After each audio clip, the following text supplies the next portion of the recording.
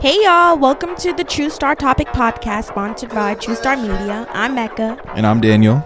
And today we will be talking about the drug usage in youth. So, first up, we have Daniel. How do you feel about teen drug use? How do you feel about that? I feel it's an issue that is coming into especially larger cities and big population school districts, because there's a lot of fake drugs going around. There's a lot of kids doing things that they shouldn't be doing, and it's reflecting on their schoolwork and reflecting on them as a person in their city and their neighborhood. And by fake drugs, like, what do you mean? I mean, lace drugs, fentanyl is a really big part of what's going on in this world. Almost like, I like to say that I've heard like one in every like 10, 20 pill has fentanyl in it, and it's an issue that's going around in this world. Talking about issues going on in the world, do you feel like, if you were a kid, not saying that you do, if you were a kid who like was aware of drugs, why would you feel like, what is a reason like that you feel you would need to take the drug? Like, why are you taking that drug? I think a big issue is peer pressure and kids telling kids to do the drugs. You get into high school, you get into middle school, everybody wants to try it out because they're seeing the TV shows, the movies. They just want to try it out to see what it's like. But honestly, it just goes down a spiraling path that nobody wants to go through. But it's all about the try and the fun and to see how it is. What do you think? I agree with you 100%, because today kids like take drugs to feel better. They take to do better, and they wanted to explore. And meaning feel better. Okay, according to that, stimulants may lead to feeling of power and self-confidence and increased energy. What was that source from? Here to Help VC. Okay. Yeah. So with that being said, we take drugs to keep going and feel better, when it's not necessarily that can be a way people abuse the power of drugs to feel better, when we shouldn't want to feel better. We shouldn't need a substance to help us feel better. And from Karen.org, it says 11.2% of all overdoses deaths were individuals between 15 and 24 years of age. As you can see in those ages, that's around the time when we have to start growing up and becoming ourselves in school and careers and jobs and all of that. So I feel like right when that hits, we have to find something to try to cope with all the stress and issues that are going on with us in these days. And I feel that it's hard for us to like find something that doesn't have to be a drug, and especially in the Black youth or community or in any type of community, it's hard just to find something that's good right now with all the problems going on outside, police brutality, just all this mess. Daniel, I have a question for you. If you're around somebody and you, like, with your friends, and they're druggies, like they take drugs and stuff, and they started asking you to take this drug, egg you on taking this drug, what would you do?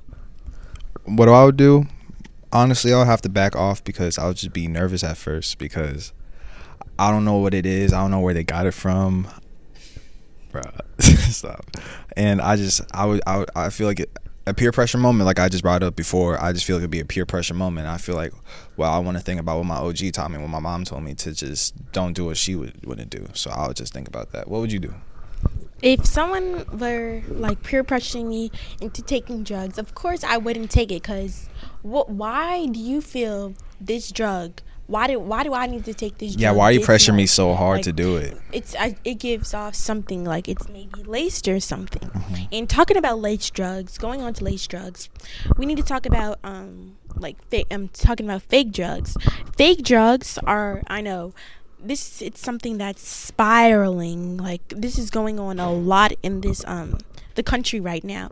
And a while ago there was a video of Young Thug. He actually, this is actually like some cool stuff. Young Thug, it was a Percocet, and he had a video. There was a video of telling how to determine of a fake Percocet. So basically, he put a flashlight in it up to a flashlight, and it determines. So like that just goes to show you, like, a rapper, this big time rapper, is still receiving fake drugs, and this is just showing like you don't know what could be going on with drugs or anything. When Juice WRLD was still with us, he had people around him having fake pill testing kits and making sure that he was okay, because as a big artist in stature he had, the people around him had to make sure he was okay, because honestly, he's the money getter, he's that, they have to make sure that he's good. So every single time they'll bring them in, they'll test it, make sure it's good. But I also feel like the label was also promoting that, making sure he was okay to keep on doing these hard drugs, which led to his demise, which I feel like is also a problem. Going back to what you said with Juice WRLD and fake drugs, we see Juice WRLD, like, what these drugs have done to them, and like, why would we're taking these drugs knowing that what it's doing to us, like how it's causing this addiction and like leading on and on and on. All right, I'm gonna bring up 2.8 million teens reported drug use in the last month. So 2 million kids brought up drug use in the last month.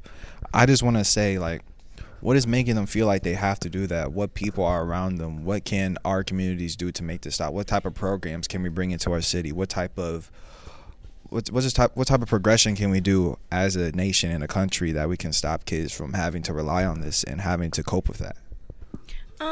So first of all, I'm gonna say, like, some stuff that we can use for kids with. We can, of course, have programs like programs. After School Matters. Yeah, After School Matters programs. True Star. There's like people, like, programs that could help us avoid these drugs that we can put ourselves in, like distractions and other stuff. But of course, I feel like curiosity is always going to be here. Like, yeah, curiosity killed the cat. It'll always happen. Like, curiosity, it's like, why? For some example, me, I have like say I've seen some crackheads, or not crack, sorry, some people who are addicted to crack on the streets. I've always wondered, like, what does crack feel like to make them want to do this? Like, why is it, like, what's so powerful in this that's making them want it more and more? Is it this good? Is it? It's like how people have a nicotine addiction. It's because they just can't constantly need it and just repetitively need it. It's in their brain. Like, if they can't live without it, these people slow down, die, have withdrawal. They just need to keep on doing it or they'll die. That's why that's really a big factor of crack. Right. And talking about withdrawal, do you think another reason why the drug usage is so big because people don't want to go through withdrawal? For real. Yeah, you're right. People don't want to go through withdrawal because they see what happens. Rappers, people talk about it and they say how terrible it is and how much they do to them. So they want to keep on using so it won't happen to them. Because if I was doing lean and Percocets, I wouldn't want to poop myself in the bed, because that's what happens. I wouldn't want. That's embarrassing. That's a topic that you don't want to talk about with your people. That's something you just don't want to talk about if you're really with that. I wouldn't want to do that. Thanks for listening to True Star Topics podcast, sponsored by True Star Foundation. Make sure to follow us on Spotify, Instagram at true.shy, and Twitter, truestar.life. Thank you. Thank you.